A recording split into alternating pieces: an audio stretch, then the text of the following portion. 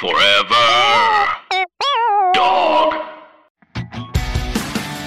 Just between us. Hey.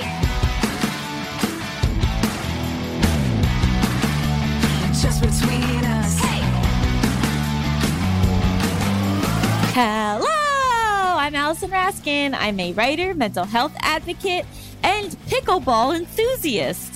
Oh my God, hi, I'm Gabby Dunn. I'm a writer, bicon, bisexual icon, wink, and explain pickleball. Well, I recently went home to New York, and my dad has started playing pickleball like within the last year. And for those of you who aren't in the retirement community, pickleball it's like kind of like imagine playing ping pong, but you're standing on the court. Okay. It's like a lot of volleys. It's really fun. And I played it briefly with him and John when we were in New York. And then this past weekend, John and I bought our own rackets and balls. And we went to these public courts, and these people were like, oh yeah, come play with us. We just sub people in. It's like, you just rotate who plays. And we met all these lovely people who are part of this pickleball community. And it was very exciting. Pickleball is like racquetball. What is it? I just described it to you. It's like standing in a ping pong table. Oh, okay. Mal's dad is very into pickleball and also an older gentleman in New York area. So I feel like this is like a thing. Oh, it's huge. It's super fun. And it's, I think, easier to pick up than tennis, but you still get that racquetball thrill. Because you used to be a tennis player. Well, yeah, I still play tennis, but I used to be a good tennis player. And now I'm an okay tennis player. You were going to go pro, right? No.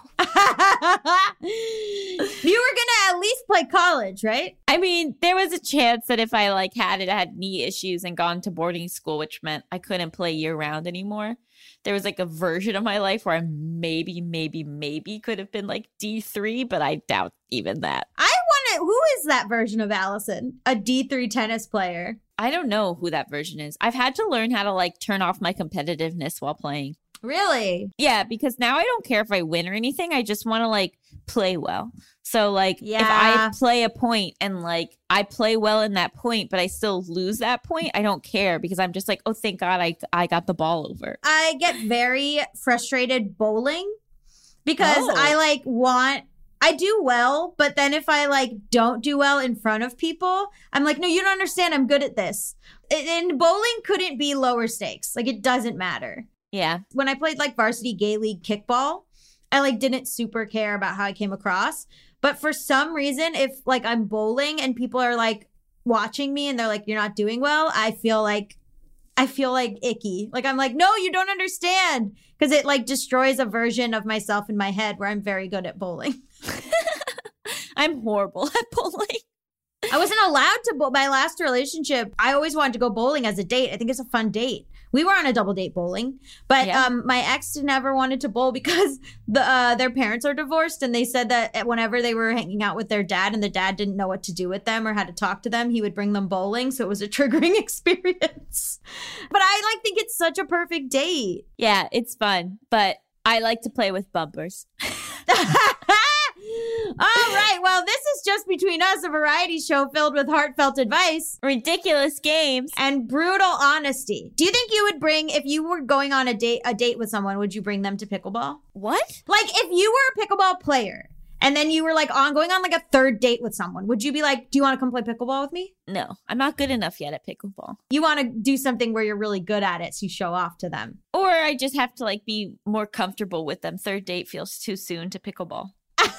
But maybe not. I would maybe play tennis on a third. I would play tennis on a third date probably. Because you have some skills. I just feel more comfortable. Pickleball, the rules of pickleball are actually kind of confusing. And so I don't feel confident enough yet that I could teach somebody how to play pickleball because I'm still learning how to play pickleball. What if they're a professional pickleball player? Would you invite them? Well, they'd probably invite me.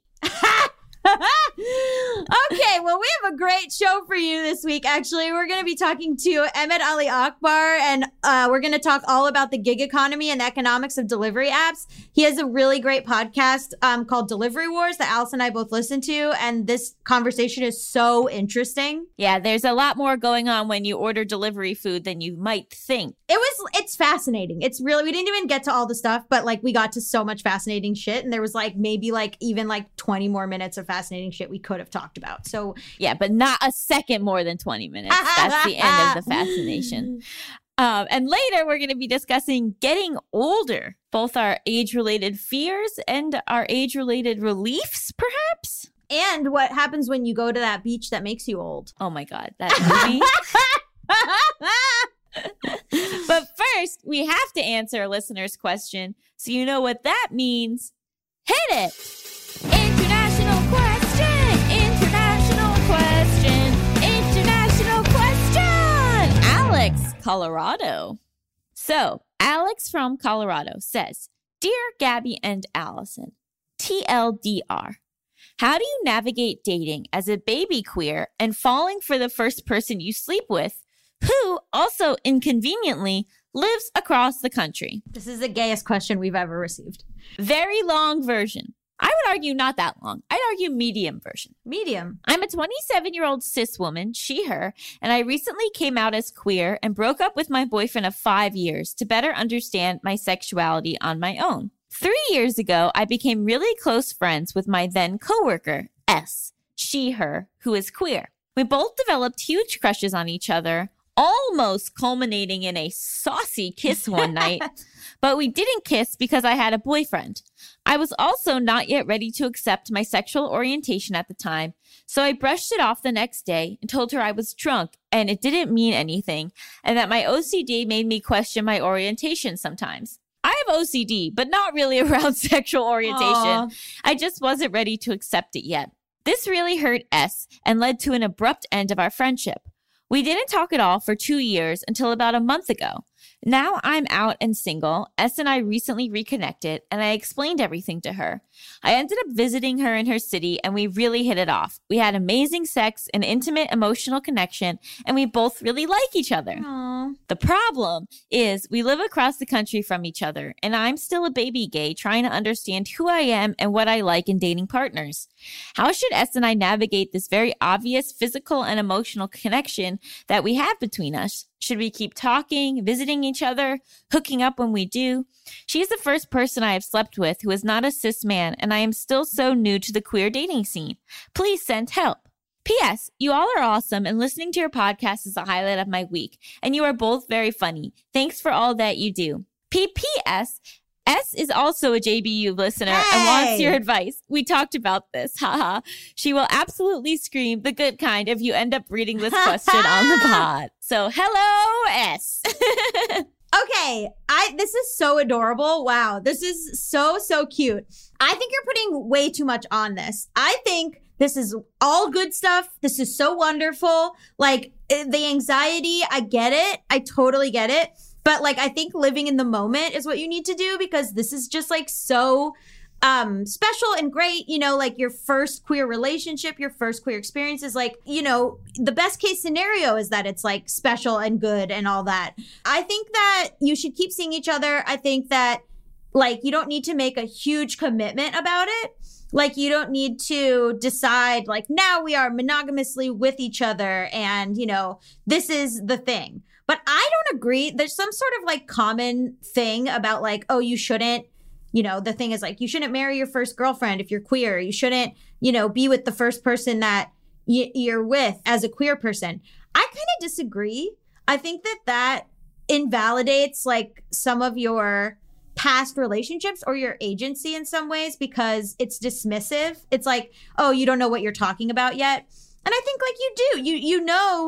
You know what liking someone is like. You know when you want to be with someone. That kind of hasn't changed. So I think that I don't think there's any problem in terms of like you being a baby gay and getting into a relationship. Now, obviously, like the stereotype is that either you completely U-Haul and shack up and like get married within like 6 months to your first girlfriend, or you realize like pretty quickly that, you know, you're so new to this world and you're so excited by everything in it that you want to explore all of it. You want to like be really in community in the messy sort of beautiful way that queers are in community. And so I think this is a conversation you should have about like, I think this is maybe a little bit more about like monogamy or about like your level of commitment to each other. Like, is one of you planning on moving? Is one of you, maybe that's something that could happen in a year, in 2 years? Would S be hurt if you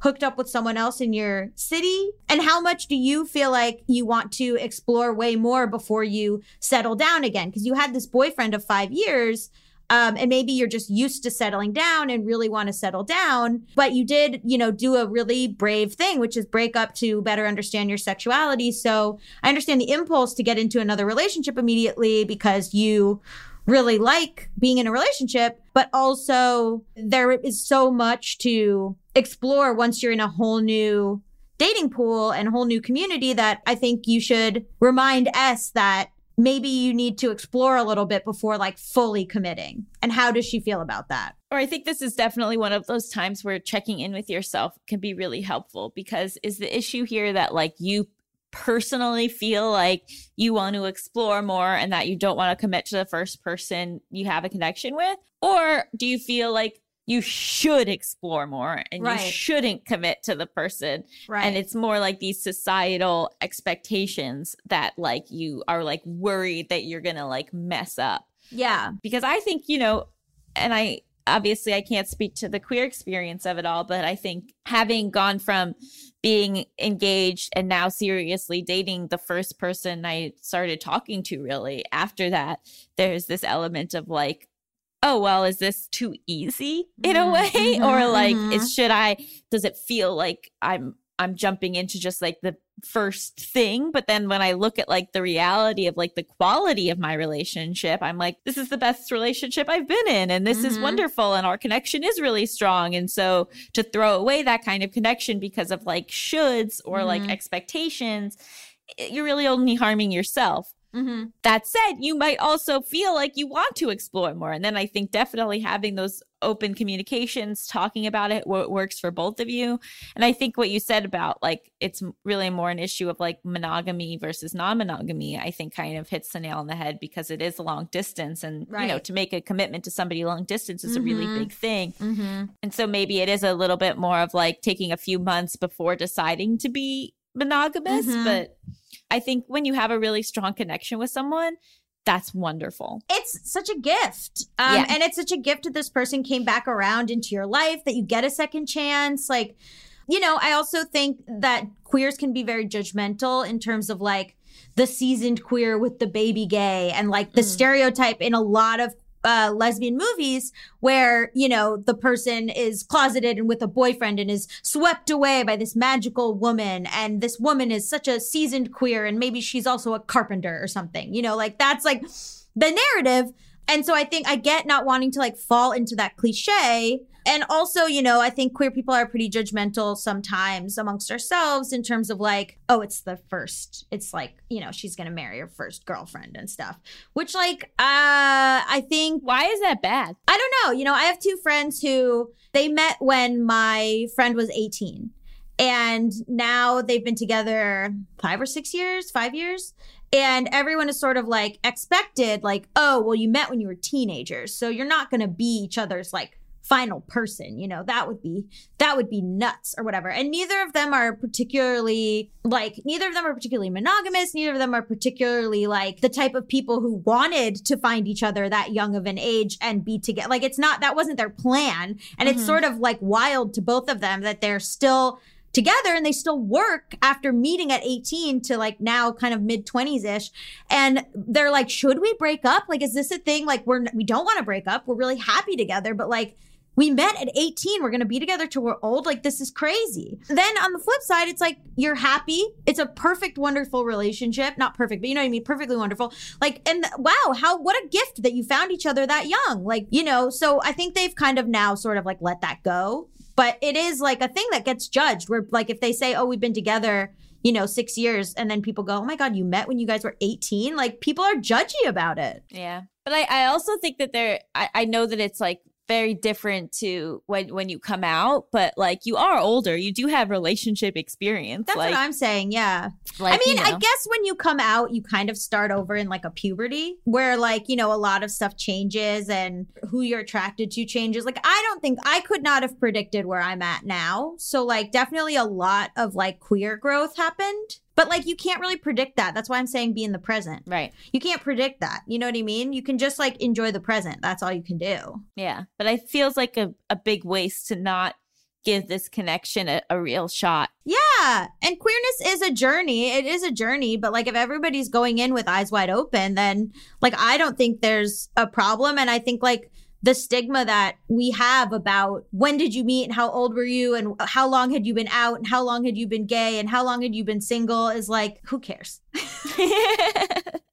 Again, it's all going to come back to communication and just like making sure that you're on the same page. And if you do decide to commit to this relationship and then a year from now you realize that like you do want to explore other things, it's like just making sure that you're being honest about that and sharing that. And but like, you can have the best laid plans in the world, follow every single thing that you're supposed to do, and the relationship can still implode. Exactly. And also, how are you supposed to get your first gay relationship if you're like, oh, I shouldn't be? You know what I mean? Like, how are you supposed to like be in one if you don't go in one with someone you have a connection with? I guess maybe the idea of hooking up with other people first. Yeah. Or the idea of like maybe S is anxious about, well, in a year you'll want to leave me because you'll do this. But like, again, it's just like communication. And I don't know, like I have bisexual friends who are married and it's like, to me, I'm non-monogamous. So I'm like, oh, I think like I would, want to see other people. And they're like, no, I'm perfectly happy to like be in this relationship and like, not sleep with the other gendered people. And like people are judgy about that. People are going to find a reason to like have opinions about whatever. And so I think just go for it. And just see what's right for you. Like try to get rid of all of the noise and sit with yourself and sit with S and figure out what makes sense for the two of you in this moment as you are now, and then forget the other stuff. But it sounds very lovely and exciting. Yeah, good for you. If you want to submit your international question and make your partner scream, send it to justbetweenuspod@gmail.com. That's justbetweenuspod@gmail.com. Up next, we've got an exciting interview with our highly esteemed guest, Ahmed Ali Akbar. Stay tuned. With Mother's Day around the corner, are you thinking about a truly special gift for your mom? Let me tell you all about mylifeinabook.com. It's a unique service that turns your mom's life stories into a beautiful book. Pretty cool, right? Here's how it works. Every week, mylifeinabook.com will send her a question via email. These can be pre-written questions about her life or any custom questions you wish to ask. And then she can either type her response or use their voice-to-text feature. And mylifeinabook.com compiles all her responses into a beautiful keepsake book. And guess what? They can even create an audiobook using her voice recordings. It's like preserving her voice and her stories for eternity. Imagine discovering stories about her youth, adventures, and the challenges she overcame. This book becomes a legacy, something you and future generations can treasure forever. Your mom's given you a lifetime of stories. This is your chance to give her a way to share them. Right before I found out about this project, my mom made an offhand comment about wanting to write a memoir because she had such a wild childhood and there are all these things she's never really talked to us about. But asking someone to sit down and write a memoir is kind of daunting. So then I got her mylifeinabook.com, and now she's getting prompts to answer on a weekly basis, and it's a lot easier than just undertaking an entire memoir. I'm so excited to see what my mom does with mylifeinabook.com because she's someone who doesn't always feel comfortable just sharing about herself, but having these prompts and knowing that I really want to hear her answers is going to inspire her to probably share more with me about her life and her upbringing than I've ever been shared with before. So I'm so excited for that. Check out mylifeinabook.com and use code JustBetweenUs at checkout for 10% off. Create an unforgettable gift for your mom this Mother's Day. That's mylifeinabook.com. Use code JustBetweenUs for 10% off today. Hi everyone, Allison here. Anyone who knows me well knows that I love to read. I am always looking for new books, and that is why I am so excited that this episode is sponsored by Book of the Month. Book of the Month's mission is to help readers discover new books they love and to promote the work of emerging authors. It was so fun for me to get to pick which book I wanted to read this month and have it shipped right to my door. Book of the Month makes it easy to decide which book to read next. Each month, the editorial team reads through hundreds of new titles. They pick some of the best new books for you to choose from. All the books are good, so you can't go wrong. Every aspect of the Book of the Month experience is designed to be fun and special for readers. They have a highly anticipated release at the beginning of each month. Books are delivered in this really adorable bright blue box, and there's a fun app to help you pick your book and track your reading process. They also offer great values on new release hardcover fiction. It's much cheaper than other options, shipping is always free, and with a loyalty program, you get rewards and even lower prices the longer you stay as a member. My first book from Book of the Month was The Husbands by Holly Gramazio. I am tearing through this book. It is so fun. It's basically about this woman who one day comes home and there's a husband in her apartment, and she's like, "Where did you come from?" And then she figures out that every time her new husband goes into the attic, a new husband comes out, and she's like shuffling through all these different husbands from the attic, trying to figure out which one is the best. It is right up my alley, and I love it so much. So if you want to take part in Book of the Month and have a brand new book shipped right to your door every single month, go to bookofthemonth.com and get your first book for $5 with code PEDALS. That's $5 off with code PEDALS. I cannot recommend this enough. Just between us. Welcome back to Just Between Us. It's time for the juiciest, most scandalous, controversial segment known to all of podcasting. Tough questions. This week on the show, we have Ahmed Ali Akbar. Ahmed Ali Akbar is a writer and the host of the podcast Delivery Wars, which explores the economics of food delivery apps. Hello. So my first question is, how bad of people are we for using food delivery apps? I don't think you're bad people. I think it's like so unrealistic, the price we use. And specifically, I'm talking about food delivery apps, right? That's what we're talking about, which is this idea that like your local restaurant can deliver to you. They've made it so cheap and convenient that it's hard to say no. Like you kind of get addicted. Like they like to tout the idea that once you start using it, you kind of don't stop because it adds a level of access to your life. Like let's say you're in a crisis and you need food, your kitchen's on fire, you have people over, whatever kind of thing. You kind of can't, it's hard to go back. That being said, it does add a lot of stress to the restaurants, right? Like they are being charged a 20 to 30% commission fee, sometimes more, sometimes less, actually, depending on the place you're in. Like in New York, it can be less. And, restaurants are not a huge money-making place. That's a really hard business. Everyone who tells you like, I want to start a restaurant, you got to tell them it's hard. It's really, really hard. It's not an easy thing. So taking 20 to 30% out of their order is not super great for them. Depends on if you want to keep your local businesses alive, I think the best way to support them is to actually walk over there or give them a call on their direct line. Sometimes nowadays restaurants are starting their own websites where you can order delivery. I don't think you're a bad person. I do it too. I try to stop, but it's hard. Sometimes there are moments where I'm like, I don't have another option. I have to use, Grubhub or DoorDash. So having listened to this whole podcast, there's a lot going on in this world and the evolution of it. And one of the things that I find the most shocking is even with the pandemic and the food orders going up so much, these companies aren't actually profitable.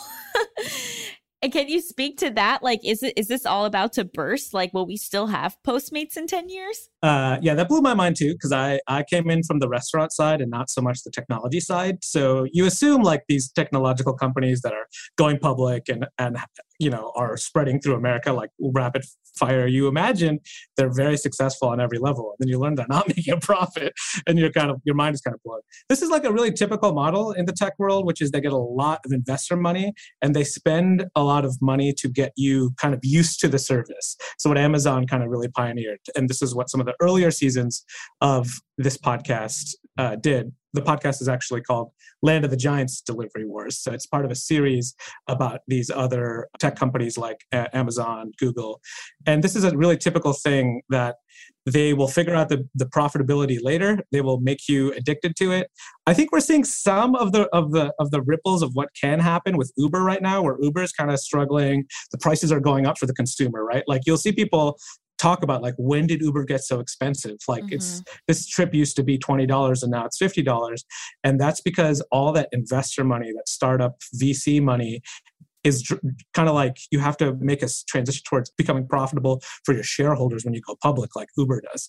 Grubhub and DoorDash are public now, so they have to worry about profitability metrics pretty soon.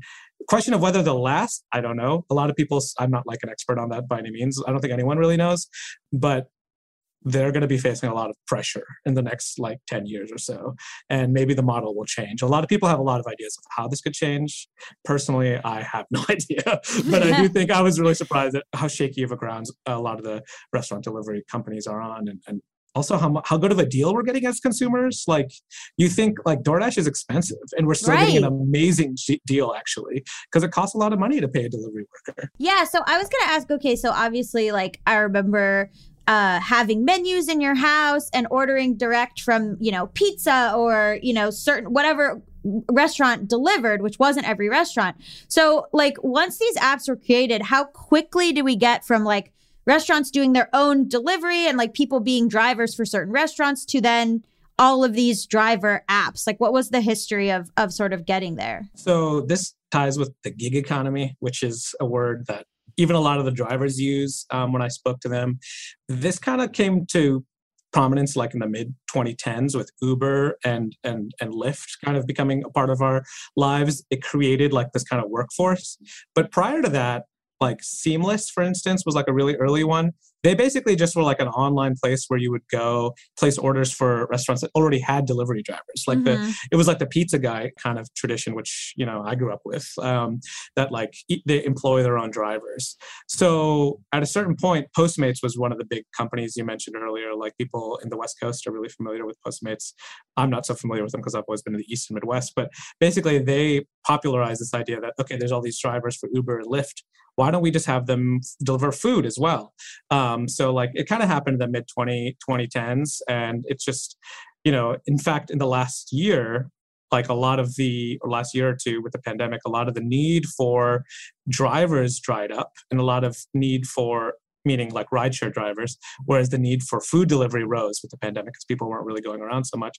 So we saw a lot of that kind of gig workforce economy move towards driving for and delivering for food. And can we talk a bit about the gig economy of it all? I think there's this kind of mix of people feeling like I get to set my own hours, I get to be my own boss. And then there's also like the stark reality of like that they're not making that much money. They're actually not really their own boss because these apps sort of like, can like favoritize drivers and sort of manipulate how they behave. And so is this a good thing for workers or is this a terrible thing for workers or is it more complex?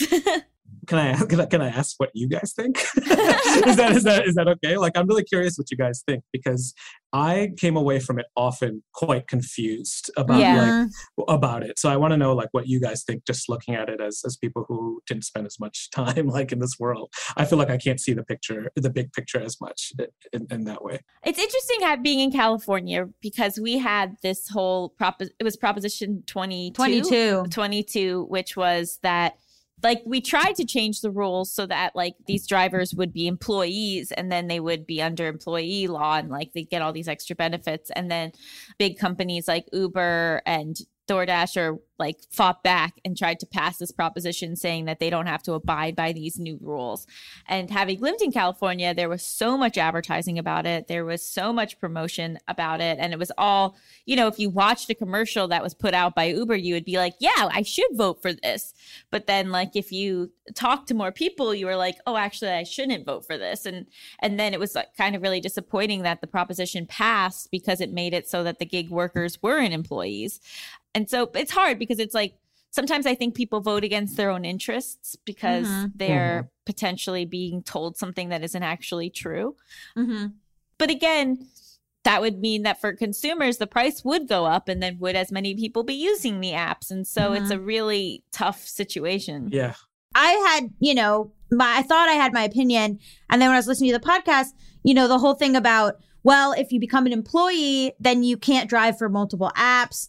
If you become an employee, like you might be subject to hours and things like that. And I was like, oh, damn. Like, I didn't even think of that. So it is like super complicated. And I think we've made it complicated. And I think the apps have sort of, like it's interesting if you were a delivery driver for a restaurant, you would know, you would be at the restaurant doing stuff, and then you would drive and you would know, I work for this restaurant.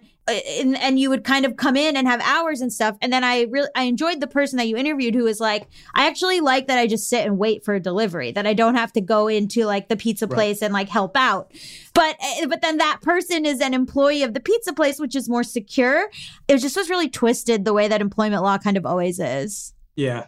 It hasn't yet caught up, I guess, is part of the issue. Like, Allison, what you said about like not being able to work for multiple companies, like, there's a world in which you're like working one of these jobs for like 35 hours to get your benefits, but you're also working for other companies on the side. Like, it wouldn't preclude that potentially. Whereas I think the apps want to sort of like, if they were to do the employment thing, they would probably want people to be like loyal to one company. And in fact, this comes up now. There's this idea that I don't think we talked about in the podcast, but came up in the reporting, which is multi-apping.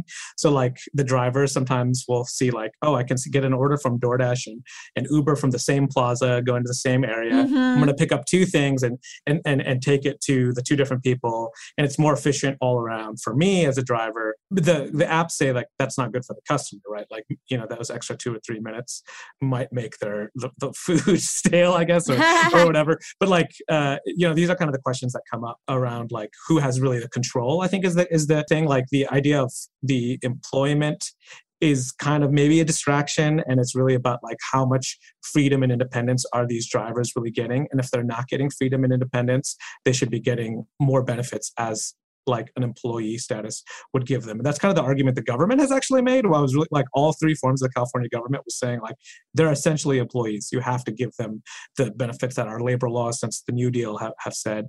And I fundamentally basically agree with that. Like, these people need to be given the benefits if they're working that kind of job. And I think there's like a compromise in there, but I think what it reveals is that the app economy is built on pretty shaky grounds. If you had to make them employees and you couldn't do the business anymore and the customers, it would be too expensive for the customers, it's probably an unrealistic business. But we're we're like 10 years into this. So it's like hard to say like, let's get rid of this whole thing that is, it has benefited a lot of people. Like, you can hear a lot of the people who work on the apps, it's been good for them financially. Like, there's a lot of bad jobs out there. And if somebody has a good job that like lets them live a more dignified life, that's also good. But they probably don't realize that they could be getting even more out of it. And the fact that they're like not being paid for waiting, like that person you mentioned who is waiting around. I thought that's so like kind of wild that you could be on the clock for like 4 hours, get no deliveries, and you don't get any money out of that. Like, that to me is really not okay. That's not okay in my view. Can we talk about the illusion of working for yourself? So like, the paradox of becoming a top dasher and what happens when you are deactivated. And I was so fascinated by the idea of nudges. Like, what are some of the ways where people have the illusion that they're, their own boss, or like even you were talking about the wording of like partners rather than drivers. Can you expand on that? Sure. So I think the number one thing every driver says is I get to be my own boss. I get to set my own schedule. I think that's the thing that I'll focus on, which is when you get into it, places like DoorDash like to flood the market with drivers. They want to have drivers everywhere so that you can get whatever you want as a consumer whenever you want it from anywhere you want it. Like, that's our kind of goal, right? Complete access to everything, no matter what. But what that means is sometimes there's drivers not working. So they do control it a little bit. They set schedules. They ask you to pre-schedule a block. And the pre-scheduled block is not always a guarantee of work. Like, we talked to one driver who says like typically he doesn't need to sign up like for pre-scheduled blocks that, you know, DoorDash offers.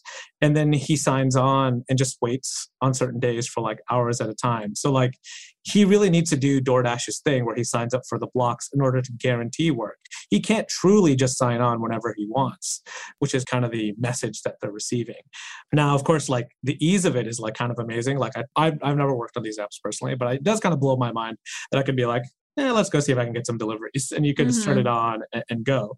But in places, that's like in New York, where like there's a lot of delivery, but there was this woman, and she was in Coeur d'Alene, and in Coeur d'Alene, you can't just like start delivering from your driveway. You have to drive to the downtown area and then turn on your app. So it's like there's a certain guiding that's happening by the apps that isn't like the complete freedom that they say it is.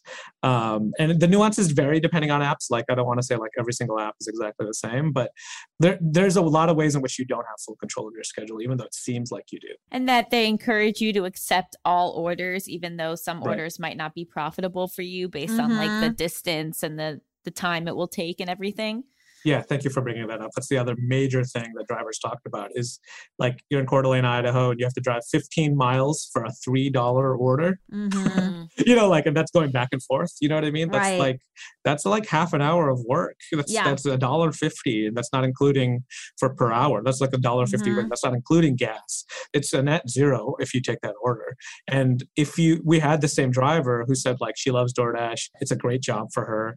And then after we interviewed her, she actually got deactivated because she was declining too many orders or she wasn't completing enough orders. It's like a combination of the two. Like, let's say you show up at the restaurant and the restaurant's like, this order will actually be ready in an hour, which if you ever ordered from a restaurant, sometimes that doesn't happen. Sometimes restaurants are really slow. So like, it's no longer worth it for her, right? She's like, somebody else can pick up this order. I'm not going to wait here for an hour because they're accepting an order that's like, let's say if it's like a $15 order, if you're waiting like 5 minutes, that's amazing. That's a great rate. But if you're waiting an hour and a half, the price of it goes down a lot for you. Like a lot of drivers are always doing this calculation, regardless of whether they like DoorDash and Uber Eats or not. They're doing this calculation like, is it worth it? And it's like really hard to tell a lot of times. And it's just kind of a technique, I guess, that is kind of unique to the gig economy is like, is this job worth it? And you can be punished by the app if you like veer too conservatively on the side of like not delivering, not accepting orders that are basically not paying you anything. You have to be good with the bosses. You know, the bosses have to like you. They have like this app of boss. Exactly. And then another element that was really interesting was that multiple restaurant owners referred to the apps as the mafia. So funny. I want to talk about that. What is the food monopoly, like mafia aspect of it? So it's really funny in New York because in New York, the two of the restaurants we talked to use a third-party delivery service. So they basically said like, Grubhub is really popular in New York and seamless. So they use this like third-party delivery service. And you'd think like, okay, they're not using Grubhub for their delivery drivers. Why wouldn't they just get off and do delivery on their own? Well, the problem is they have all the market, like everyone who wants to go order. Like, what are the three of us doing? Want to order? We just go to Grubhub and we scroll through, or DoorDash, and we just go like, what's good tonight? That's the access that they're paying for. They're paying to be listed online. So to them, that feels like the mafia because what does the mafia do? It's like if you want to exist here, we pay us 10% of your cut and you'll be okay. You can like be here without being harassed. So these two different restaurant owners independently, like I didn't tell them the other guy referred to it as the mafia. They both independently referred to Grubhub as the mafia in New York City because they couldn't even be in the game without them.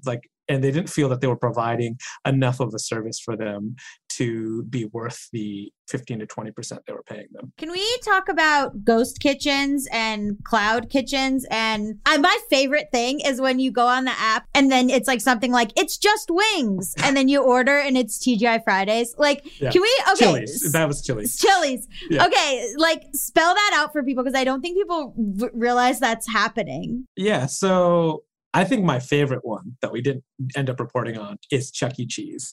No, you did! Pascali's Pizza! Right, that's right. But there's like a big story there, which is basically like Chuck E. Cheese is what? It's a place you go to with kids, right? You go in person to Chuck E. Cheese, play arcade games, Right. jump into a ball pit, like, and then there's the animatronic mouse with the pizza. Well, they said like, well, our kitchen is not always working because the kids eat at like lunchtime and dinner time. How can we like increase our volume so we're delivering pizza and our kitchen is making pizza at all times a day? People are not going to order Chuck E. Cheese when they see it on the app, right? So they've made this thing called Pascali's Pizza, which is such a funny name to me, spelled with a Q. I think Pascali is one of the animals, but Is don't quote it? me on that. Yeah. I think you might be right. So yeah, they just list like a kind of different menu. It's not exactly the same as Chuck E. Cheese, right? It's like slightly different, but to a kitchen, like the branding doesn't matter, right? Like it's still, the chicken cheese pizza or whatever. They just name it something differently. So customers order and they don't even realize that they're ordering from Chuck E. Cheese. Like you mentioned with It's Just Wings. Like every restaurant a lot of the restaurant chains, I would say, are getting into this.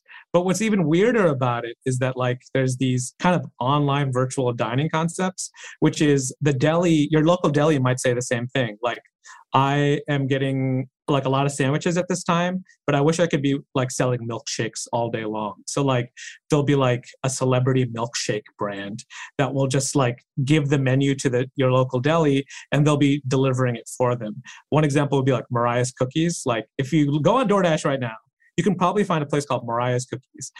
Mariah is Mariah Carey. Which I like, there's no Mariah Carey on it. Like when you look at it, you don't see her face or anything. It's just called Mariah's Cookies. There's very few, or if any, in-person Mariah's Cookies places. It's just like your local, like Brio Italian Grill. It's your local deli. It's whatever. Like they're just baking these cookies and sending them out and like putting a Mariah's Cookies sticker on it. So that's like kind of mind-blowing. And also what like a lot of people think that this question that you asked earlier about the sustainability, a lot of people think like this is where it's going. Like maybe like in-person dining will be like a separate experience. And when you order on the apps, it's like all these ghost kitchens or online only things where like a restaurant is like really an old school model. It's like you have all the space in case people show up, but a lot of people do takeout.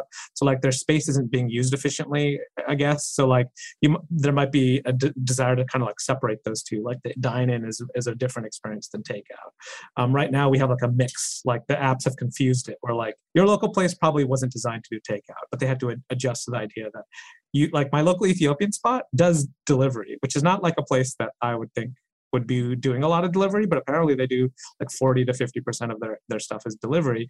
And it's because customers expect it. They expect to be able to get anything online. So like these, folks have to like decide how to do delivery. Like how do you do, Injera is designed to be like a flat piece of on like a huge kind of circular plate. Now you have to like stuff it into a container and like send it out. Like they have to think about all this stuff. So I don't know. We might see a world in which takeout and dine-in are different, but I don't really know. And ghost kitchens, I think, are like people's attempt to deal with this kind of tension in the model of a restaurant. Because with the ghost kitchen, you don't have that overhead, right? You're literally just sort of borrowing someone's existing kitchen to like create your own food that has its own label, but you don't have like service staff. You don't have to have like eating area. So it's like a workaround. And like, does it help restaurants that currently exist if they like allow all these ghost kitchens to happen in their kitchen? Yeah. And the other thing, you could just be delivery only, right? Like you could just be like, not even have a place for somebody to walk up and order, like not having somebody man the front, and you are just a kitchen and you're only on the app. So we talked to like a barbecue place in Chicago that shut down. And that's what they do now. They don't have a storefront. They just have a kitchen, which they make their barbecue out of, and they deliver it. And I think you mentioned cloud kitchens, Gabby. That's something I didn't dig into as much. I feel like it's kind of a branding thing. Like I feel like everyone wants to come up with their own term, like virtual dining concept, ghost kitchen, cloud kitchen. Yeah. I'm hesitant to say like there's like everybody agrees what those things mean. Yeah. It was like kitchen spaces that were like cubicles, right? Right. And you could just like rent one out. I kept thinking the whole time I was listening to the podcast, I was like, but is the food good? Like how, you know what I mean? Like it's like, okay, so you're getting from, a ghost kitchen or like, some places just like selling like Wiz Khalifa's weed food or whatever you were talking about. But like, is the food good? Are you just getting like generic? You know what I mean? Such a good question. And sadly, I have not had enough of this food to say. I mean, I probably have. Unanswerable. It's unanswerable, but it's definitely like, you order from an app and you're going to get kind of like generic Italian or whatever. But like, if you go out to some, I'm going to name drop Saragina's in New York, that's a different experience. Right. So I will say, though, that this online delivery thing is kind of good for some people. Like, I know of a lot of small, obviously, like in New York, like a lot of our really most like undersung food purveyors are like immigrant women who like serving whatever thing they can to like support their family, generations of family. And if you have like, don't have to set up your own kitchen and you can just go and like to a place where you don't have to worry about customer service. You don't have to worry about, your menu. Somebody sets it, like helps you set it up and all you're doing is just cooking. That's like not the worst way in the world to get into restaurants. So I don't want to say like it's all like a disaster. Like there's a way in which it enables different kinds of business models that are more kind of tech friendly. Like Grubhub's thing for a long time was getting restaurants online. 10 years ago, most restaurants weren't online. Now we're at a place that a lot of people are online. Their menus might be kind of funky, like, or whatever, but at the very least, you can find them online, which wasn't the case. Now the question is like, how can they take advantage of the online a bit more? And there might be some models that are useful for people. Feels a little dystopian, but a lot of people, like a lot of food writers I talked to were like, it's actually good because it's hiring people that need jobs, it's a way for people to keep businesses going. And that's like kind of key. I'm not sure how I feel about it. I don't really order delivery that much, but I should probably order some of that like Wiz Khalifa's fully packed bowl. Yeah. Which is the funniest thing in the world to me that he called it the fully packed bowl. It's like fried chicken and Cheetos and hot sauce. And stuff like that. Yeah. Sounds amazing. So I wanted to ask about the DoorDash calls and the DoorDash commission. That blew my mind. Can you talk about what that was and DoorDash making money off calls and stuff? So it was Grubhub that we reported on. Oh, it was Grubhub. I'm so sorry. That's okay. DoorDash, justice for DoorDash. Yeah, so it was Grubhub. Okay, so what was the sitch there? So basically, this might exist on DoorDash too, by the way, but I just want to like speak about what I reported on and what I know best, which is in Grubhub in New York City, a lot of restaurants were finding that they were getting charged for phone calls. Now, you think about that and you're like, that's kind of weird. How could Grubhub charge a restaurant for a phone call? Mm-hmm. The way they do that is when you go to the Grubhub page for your favorite restaurant, they generate a number that routes through Grubhub first. So you're actually calling the restaurant, but not before Grubhub, the mafia, opens the door for you, right? This is why they feel like it's the mafia, right? Like they open the door for you. They're not providing any service besides discovery. Personally, I've done this where I say, I want to call the restaurant directly, order from them and reduce their commission cost. So I go and they don't like maybe have a website or like maybe Grubhub is the first thing that shows up. So I click on Grubhub, I call that phone number. Now I know they are not getting a benefit from that. They're still being charged. And what's weird about it is they can't determine the order that you've done. Mm-hmm. So they do like an average. So like they do between like, for this restaurant, the hand pull noodle and the expat in Harlem, they were charging between like $5 to $8, $5 to $7 about like approximately per order. So like if I'm ordering like an $11 noodle for myself and now they're being charged $5 to $7 for that order, like that's a crazy amount of money to be taking from them. And in a lot of cases, it's an algorithm that was determining how to charge because there's nobody on the phone listening, actually listening to the calls. So the algorithm says, this call lasts 30 seconds, it's an order. But sometimes it wasn't an order. The person was just like, hey, like, do you have this dish? Like, and they were like, no. And they actually hung up and Grubhub was actually charging them for that. Yep. So there's a lawsuit actually, a couple of lawsuits that have happened outside of New York City where people have sued Grubhub for that. Grubhub says like, you're right, we should only charge for orders on the phone that result in orders. So they still believe that like they should be able to get money off of phone call orders, but they basically are saying like there are a lot of there are some fraudulent charges is their position. Like let's say you also place a burrito order and you go, hey, that burrito I ordered, can you take the pork off of it? I forgot that there's pork on it. Second call, yeah. Second call. So they're charging commission on the website and the second call they're charging like $5 to $7. Grubhub was like, yeah, that's not cool. We shouldn't do that. And so they say that they've stopped doing it. The kind of messed up part about it too is the restaurants asked for an audit and to get like some of their money back for these double dip calls. And they were like they found it really hard to figure out whether they had been refunded or not. Like I asked a couple of times to this one restaurant, he was like, I don't think I've been refunded, but I don't really know, which is kind of crazy to know. You don't know where your money is going. You know what I mean? You know, obviously it's going to be hard for a lot of us to go cold turkey on not using these apps, but how do we be like a more conscientious consumer? Like, is it making sure that you tip really well if you do use it? Definitely tip your drivers. The drivers are making most of their money off of the tips. So you should definitely tip the drivers really well, because they are not going to make a living wage if you don't tip them. I have gotten into fights with some of my friends about this. They're like, I don't tip them. I'm like, you have to tip them because they are not going to get. You have to. You have to tip them. So please tip your drivers. Now, the other thing that I would say is one of the things that the apps have done, like just like, you know, if I can get like a little philosophical, is like distance us from the restaurant, the experience of the restaurant. We don't connect to the restaurant when we order through a delivery platform. So my suggestion is, if you like a place, it's in your neighborhood, because typically a lot of times you're ordering from a neighborhood, follow them on Instagram or go in person and ask them, what is the best way for me to order for you? You might be surprised to find that they do offer delivery and they're fine with you doing delivery, but they have their own website, they have their own platform. So talk to them, ask them what's best for you. They might say like, we're really struggling and we'd really prefer if you just call on the phone, not through Grubhub's website, but like through our own phone number, and you pick up. That's, I think, the way to be a conscientious consumer, is to just talk to your restaurants and to tip well and to understand, like to minimize when you can.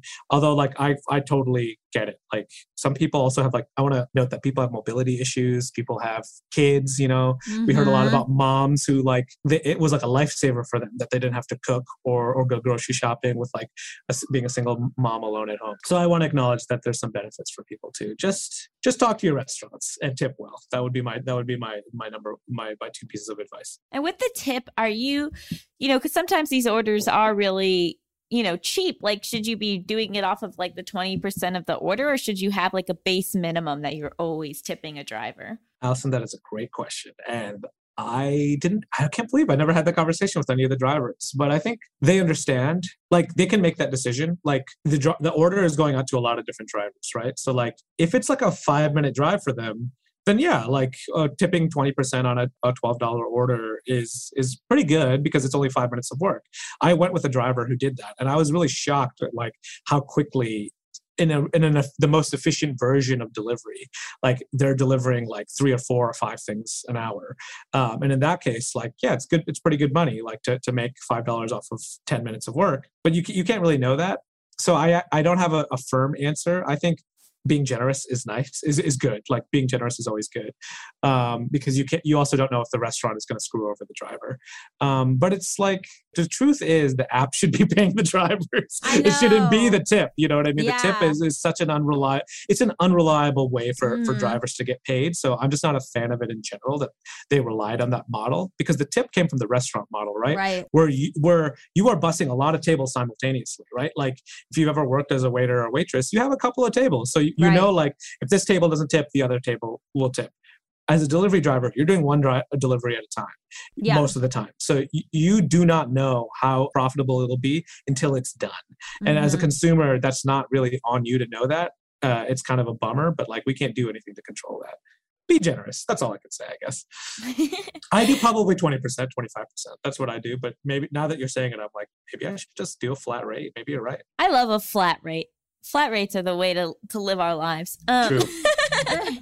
This has been so informative, and I'm sure we're all going to cook tonight or pick up ourselves. But would you like to play a silly game show? Absolutely. I love silly game shows. Yay! So you and Gabby are my contestants. I'm going to give you a couple of hypothetical situations. You can ask any clarifying questions you might have, and then I just decide whose answer I like better. Okay, great. That sounds great. So the first game is America's favorite game show. Would you stay with this cheater? You find out that your partner of 17 years is publishing a romance novel that is incredibly autobiographical, except for the main plot, which showcases the main character, clearly based on your partner, having an elaborate affair with their neighbor, who is clearly based on your actual neighbor. Would you stay with this fictional cheater? Did I know that they were attracted to the neighbor? No, not until you read the manuscript. And so my assumption is that they are hooking up? I don't, they say that they're not, that nothing's actually happened, but they clearly have this elaborate fantasy life with the neighbor that they based an entire book off of. So what's the truth? Do we know the truth? Nothing has actually happened. They just spent hours and hours writing this book about your neighbor. Does the neighbor know? Well, no, but based on the pages, it seems like the neighbor's been pretty flirty. Is the neighbor going to read the book? It depends how well it does. Well, is the neighbor horrified or like really happy? That's another question too. Like, because the other element is like your partner is like a creep also. Like right. It's not mutual and like has developed this fantasy world that it's not based in reality also. At this point, the neighbor has yet to read the book because it's going into publication. Right. But is the neighbor into my partner? The neighbor's always been very friendly. And it appears like maybe flirty, but you don't know how much is in your partner's head. I don't want to police my partner's art, so I will stay. Okay. Yeah, I would have a lot of conversations. I don't think it would be like my first thing would be like, this is over. I don't think I would start there. I would definitely start with a lot of conversations about this because it is a little funny, but I also, I don't know. I would probably also stay. How am I portrayed in the book? Not well. Aww, but do they say and that at the end of the book, they leave you for the neighbor. Wow. But they go, it's just fiction. Don't worry, honey baby. That's their name for you. Yeah, that sucks, but yeah. I guess I would stay. Yeah, I think I would also stay. But I would have a lot of doubts. And 17 years is a long time. I know. I'm in a 10-year relationship, so I feel like I feel like I'm thinking about it in that context. But what would you do if it was your partner right now? I would be very surprised because they are not a writer. I don't know. I think I would stay in the beginning and start opening some doors though in the back. I think that's basically where I'd be. Well, unfortunately, the book becomes a major hit and they leave you for the neighbor. No! I'm sorry. I don't control this universe. Yes, you do. But you do. Wow, you tortured us. Oh, that's only the first one. It's all torture, baby. Here we go. Our second one.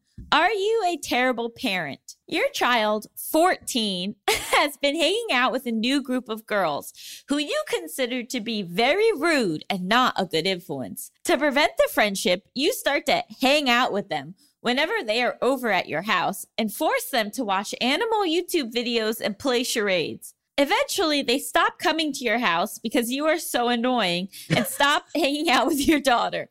Are you a terrible parent? No, I think you're a good parent. You're a great parent. Really? Yeah, because if they were her true friends, they would still stay. They would still hang out. Just not at your house. Yeah, but they're showing their true colors and they're not real friends. They're not sticking around through the embarrassment of having me as a parent. Yeah, I think when you're a teenager, you definitely feel like everyone is out to get you. And it's like the people that you like, their actions should be forgiven. Like you forgive a lot of really bad stuff. I know. But if somebody can't like spend time with your parents, that means they're probably not. I mean, like watching animal YouTube videos in terms of like weird parent behavior, like isn't so bad. You know what I mean? Like hours of it. It's all videos from 2015 everyone's already seen. I'm just imagining your kid is at school and everyone calls them like monkey mom kid or whatever. Like it ruins their reputation. Yeah, that really rolls off the tongue. Monkey mom kid. Bananas bozo. Okay, I think you are a good parent. And I think that your kid will grow up and hate you, but they will be very polite. Maybe I'll just go on a whim and say, yeah, I think you're a bad parent because you could have come up with a better tactic. You know like what I mean? Like what? Yeah, like what, Ahmed? What do you think? Well, I would ramp up. Hours in the beginning is not great. You know what I mean? You gotta talk to them one-on-one first before you show them YouTube videos. It feels like a stalling tactic. You know what I mean? It feels like a stalling tactic. I would definitely not start there. By the way, this exact scenario happened to me where my parents I was a very classic Muslim like teenager kid in the sense that I was like raised with parents who just were like, you don't date, you don't do drugs, you don't whatever. And like I was obviously like, as it was a teenager who was like was attracted to people and like had crushes on people, but I was definitely not doing any drugs. No, like nothing bad. My parents were convinced that my friends were a horrible influence on me, and like that I was like a huge stoner, which I was not in high school at all. And they just kicked them out of the house, which worked for me, I guess. I continued to be the same throughout most of my my high school years. So I don't know, maybe just let them do their thing. They'll figure it out. My dad has this thing. He says, you can only guide a kid. You can't control them. Wow. That's so healthy. So he said they will do it. They make their own decisions. I don't know where he came up with this, and I think the animal YouTube video is trying to control them. You know what I mean? So I think What about the charades? Charades is like pretty fun. It is fun, but it's like they have to like it. You have to get on their level. Yeah. You know what I mean? So I say bad parent. We'll go with good intentions, poor execution parent. That's the final answer. Okay. Okay, our final game. Is this a date? You get invited to a housewarming party, but are nervous about attending because of the Delta variant. There is a ton of yummy food available, but you can't eat it because you're wearing your mask indoors. The only other person wearing a mask approaches you and asks if you would like to eat outside with them on the sidewalk 6 feet apart. Is this a date? Wow, so many plot twists. Like, I forgot that is this a date?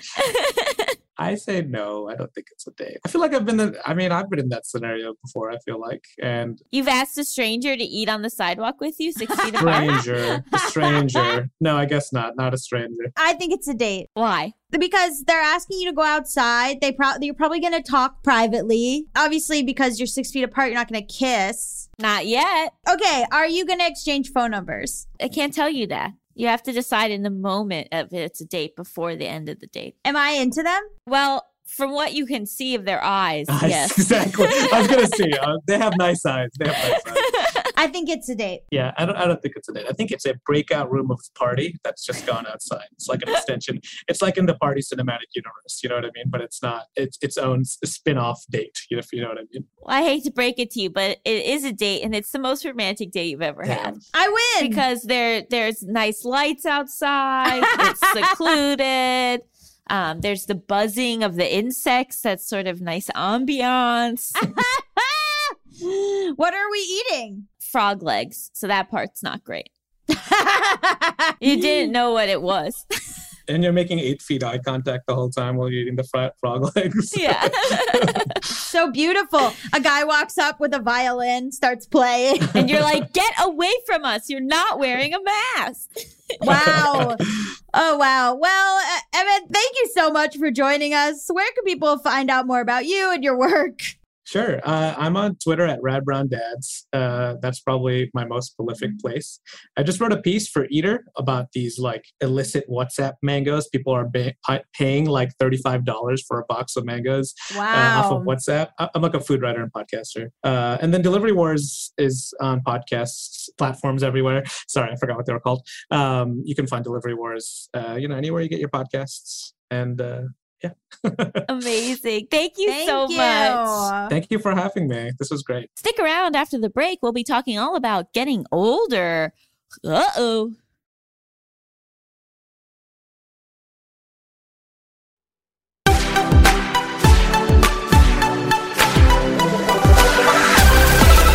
Welcome back to Just Between Us. It's time for topics. XXXXXXX, baby. Baby. Which is interesting that we say baby for an episode about old age.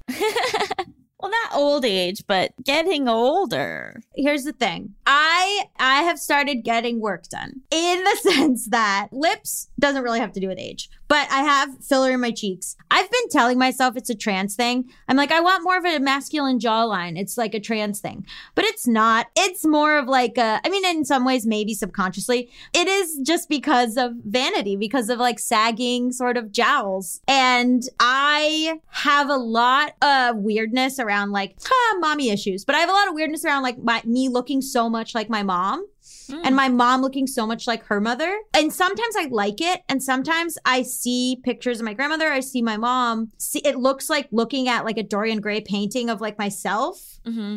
And And then I get like really, and my mom looks great. My mom like, you know, takes care of her body and like does all this workout stuff, has like a little like workout pedal thing under her desk while she works, and like is like pretty like fine. But I get like some sort of like weird heart palpitation about like seeing my future. Because do you associate being old with being bad? Okay, two things. One, I love getting older in terms of like wisdom and ability to function, and like the way that like things don't bother me as much. And that is also like time and growth in like working on my bipolar disorder, where I'm less chaotic. I don't jump to anger. Like I don't jump to this is the worst thing ever and I'm going to die and like all this kind of stuff about like minor annoyances. Especially I see it in like conflict with Mal, where I go, this is fine. You don't need to blow this up. You don't need to make it a whole thing. Like in terms of like wisdom and stuff, it's great. And perspective. In terms of what I look like, I'm very concerned about being hot. And I have a lot of weirdness, even though like friends of mine, like I objectively see friends of mine in their 40s and 50s who are gorgeous. And not in a way where it's like, oh, they like, you know, are stereotypically, but like, I think, oh, that person is attractive, but I can't extend it to myself. Why is it so important to you to be hot? I don't know. I just started getting in my head about people in their 20s thinking I'm old. I think I'm dealing with obviously like a lot of unspooling the tie between like being sexually attractive to other people and my worth. And I'm really like pushing that, like getting rid of that. But then I like see my arms in a picture and I'm like, oh my God, they're sagging. And like I get really upset.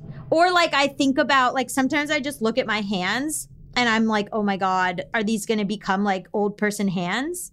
But then I don't judge other people. I just judge myself. Mm-hmm. I don't know. What's your aging situation? I'm trying to be okay with it and embrace it and stuff. I think that for me, like, I'm thinking about, like, will I ever get work done? Like, what does that mean if I did get work done? Because part of me feels like if I do get work done, what I'm telling myself is that the only way to look beautiful is to look young. And I don't know if that's something that I want to reinforce in myself.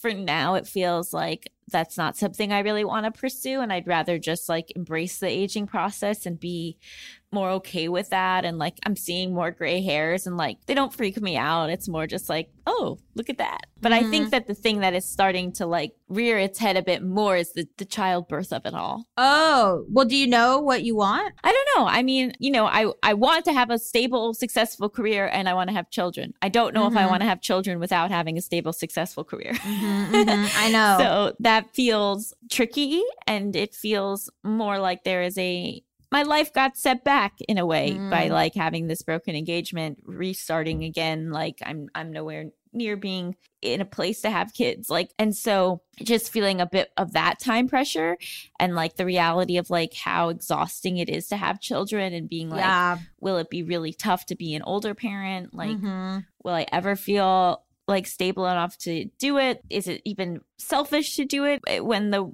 world might not be here for them? Yeah. So I think that is like where the age thing comes in the most for me. But like, yeah, I'm definitely like consciously thinking about like, I look different. That's okay. Like I don't want to fight this process of getting older. I want to figure out a way to have like a healthy relationship to it. It's holding two things at once. It's saying that like looking older doesn't mean you're less beautiful, and then also not caring as much about how you look.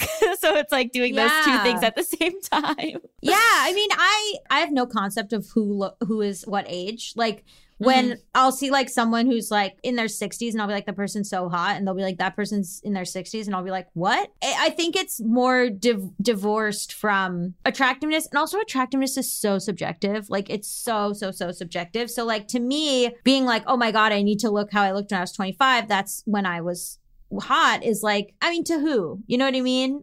Was subjective the whole time. I'm an acquired taste.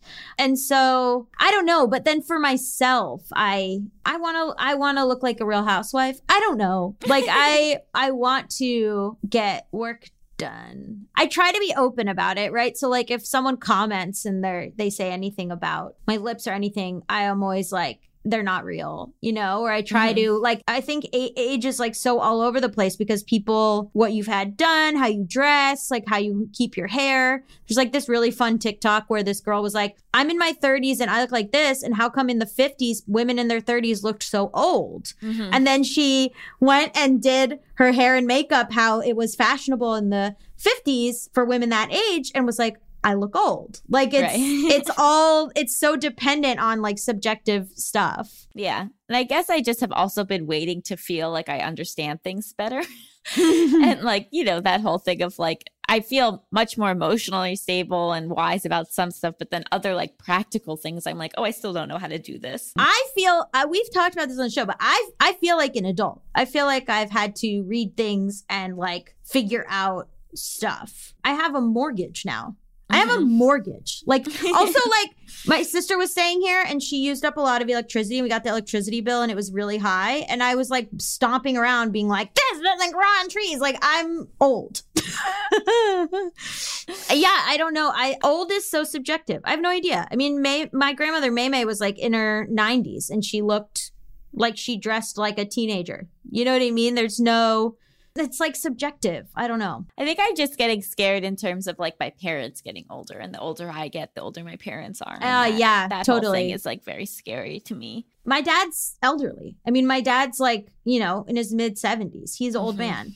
And you'll see like, you know, obituaries and it'll be like, died at 75, and everyone will be like, he lived a good life. And I'll be like, what? Like, people, you know, like people think that it's young, I guess, but because people live to be like 100 or in their 90s, but nobody's like, oh, wow, so tragic. He died so young at 75. But to me, like he looks elderly now. You know what I mean? Like that is like, you know, weird and new, where it's like, I've gotten older, but he's like, you have to kind of accept.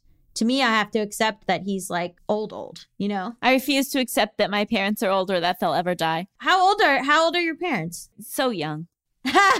No, my dad's about to turn, I think, 67. And my mom just turned 66. Yeah, my parents my mom's around that age. My dad is like old man dad. Like I have old man dad. That's the next big transition of like, but I don't know, like my parents seem really young to me. That's the other thing, right? Is like your perception of age completely changes. Where like when I was younger, in your 60s was old, and now I'm like, my parents aren't old. Like I genuinely don't feel like they're old. So somehow like coming to terms with like everything, again, just staying in the moment and appreciating things as they are, and also not seeing aging as like inherently bad or like a decrease in your value, even though our society tries to suggest it is. What highlights for me too is Mal's niece, Harper, who is 2 now. When I started dating Mal, Steph was pregnant. And like now Harper's 2 and like fully is like, Gabby, come, and like talks to me. Yeah. And I'm like, and we were talking about Mal and I, how crazy it is that Harper will be like a teenager and just be like, you know, this is my aunt. They've always been here. And like that, it's sort of like how I have an uncle who's married to my aunt who I've never thought about as not related to me. Right. And so as Harper gets older, you know, like when Harper's 8, it's really going to like be wild to me. And I said, I'm very close with my aunt. Obviously we had her on the show. Check out the episode, Michelle Dunn Baker. And I was talking to her and I was like, is it wild to you that I'm 33 and like calling you on the phone? And she was like, every time. She was like, it is like you were a baby and like now you're like giving me advice. like she was like, yeah, it feels nuts that you are like almost 30, that 35 years have gone by almost. Like because I feel like I'm going to feel that way about Harper, where I'm going to be like, Harper's going to be like going to college and I'm going to be like, that was yesterday. You were 2. Yeah. I mean, my niece is 7. My other niece is 4. It's like time flies, but you're like, I'm the same, or wait, no, I'm not. I'm actually not the same at all. Yeah. And like, you know, you see pictures of Michelle sort of like holding me and you're like, that baby is me. Yeah. Whenever you feel old, just look at a baby photo and go, that baby is me. That's our big advice. That baby was me. And like now she's like, you know, she's going through a bit of a tough time with Steven because he's sick again. And like, I'm like, you know, talking to her and comforting her and talking to him and stuff. And I'm like, you guys like saw me poop my pants. Melissa, you want to come on in and share your thoughts? Age. We're getting older every day. Yeah. That's it. That's all we needed. That's it. Melissa, would you go to the beach that makes you old? That makes me old? The beach, the old beach. I know the movie that you're talking about, but no, I like to enjoy every day as it is. Yeah. I don't need to see into the future or go to the past. Well, I think about going to the past all the time, but yeah, I don't need to get older. Like, I was born when my eyes, nose, and ears and mouth were the same size as they are now, but just on a tiny head. So, like, as I've gotten older and grown, like, I think my features have spread out to a place. Like, if I had to go back to middle school and just, like, imagine this, like, Mr. Potato Head situation on a smaller head, I look so much better now. So I would not want to go to a place that made me younger, because I think I look at pictures from college and I'm like, what is that haircut? Like, what were you doing? Why are your glasses so tiny? Like, but it was good for that time. You don't remember things at that specific time. I thought I was hot shit. And and you were at that time. Yeah, it's really rough. So what do we rate this episode? I will rate it 72 out of 58 gig economies. Ooh. I will rate it 100 out of 99 hot old people who are just thriving in the assisted living facility, getting it on. I'm going to give it 9 out of 6 long distance figuring stuff out relationships. Hey, yes! Me and Mal are a product of one of those, baby. Yeah, you are. Success story. You could go on the long distance circuit and just really talk about making it work. Yeah, I mean, that's so gay. Like, Drew's in a long distance thing right now. Like, it's just like classic. Thank you so much to Ahmed Ali Akbar for being our guest. Just Between Us is a Forever Dog production hosted by me, Allison Raskin. And me, Gabby Dunn. Produced by Melissa D. Montz. Executive produced by Brett Boehm, Joe Cilio, and Alex Ramsey. Brendan Burns composed our killer theme music. To listen to this podcast ad-free, sign up for Forever Dog Plus at foreverdogpodcast.com/plus. Check out video clips of our podcast on YouTube at youtube.com/foreverdogteam. Or youtube.com/justbetweenusshow. And make sure to follow us on Twitter, Instagram, and Facebook at Forever Dog Team to keep up with all the latest Forever Dog news. Also at Allison Raskin, at Emotional Support Lady, at Gabby Road, at BWM Pod, and at She Is Not Melissa. And if you like this podcast, please leave an Apple review and a rating. It really helps us. Like, we really, really need them. I know everyone asks, but please leave one for us if you like the show. It helps us so much. Go to Apple and leave a 5-star review and a rating. You can write whatever you want. And yeah, please, please, please. We would really appreciate it. Bye! Forever.